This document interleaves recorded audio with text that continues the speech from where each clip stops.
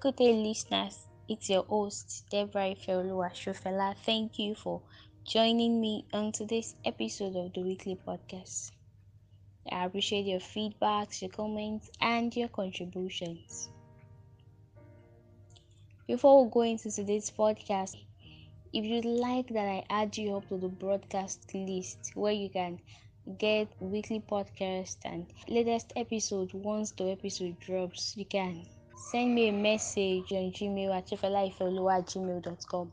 Alright, today we'll be checking thoughts and I'll be telling you a story just to establish what we'll be checking. Thoughts. What are thoughts? Thoughts are form created in the mind rather than forms perceived through the five senses.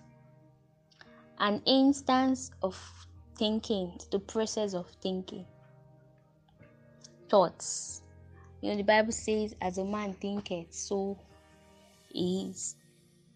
As you think in your heart, so you are.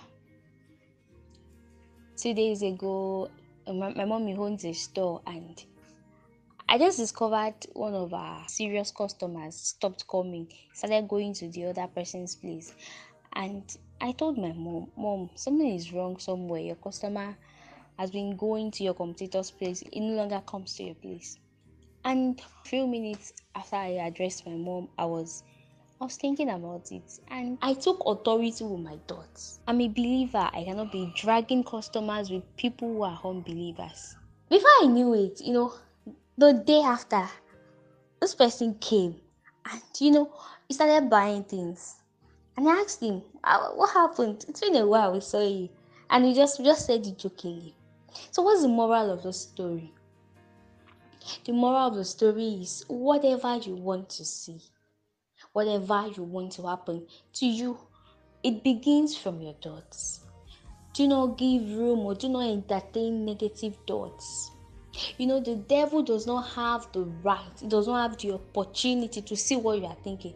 One thing he does is he brings an evil thought, he brings a bad idea, he brings a thought that is not palatable. And once you start brooding over it, you start seeing manifestations. So sometimes your thoughts are inspirations. Sometimes your thoughts are things that make you take charge and have control. You might just be minding your business and the thought of a person comes to you. Pick your phone and call the person. You might just be minding your business and you just feel like praying for somebody. It just crosses your heart. Start right there at that instance. Pray for that person. You might just be doing something else entirely and a business idea just pops up in your heart. Pick your pen and write it down. Because our thoughts are powerful. Thank you so much for listening to today's episode of the weekly podcast. Action points. Check what you've been thinking about and intentionally check your thoughts for a week. Intentionally write down the things that come to your heart for you. Thank you and God bless you. Bye.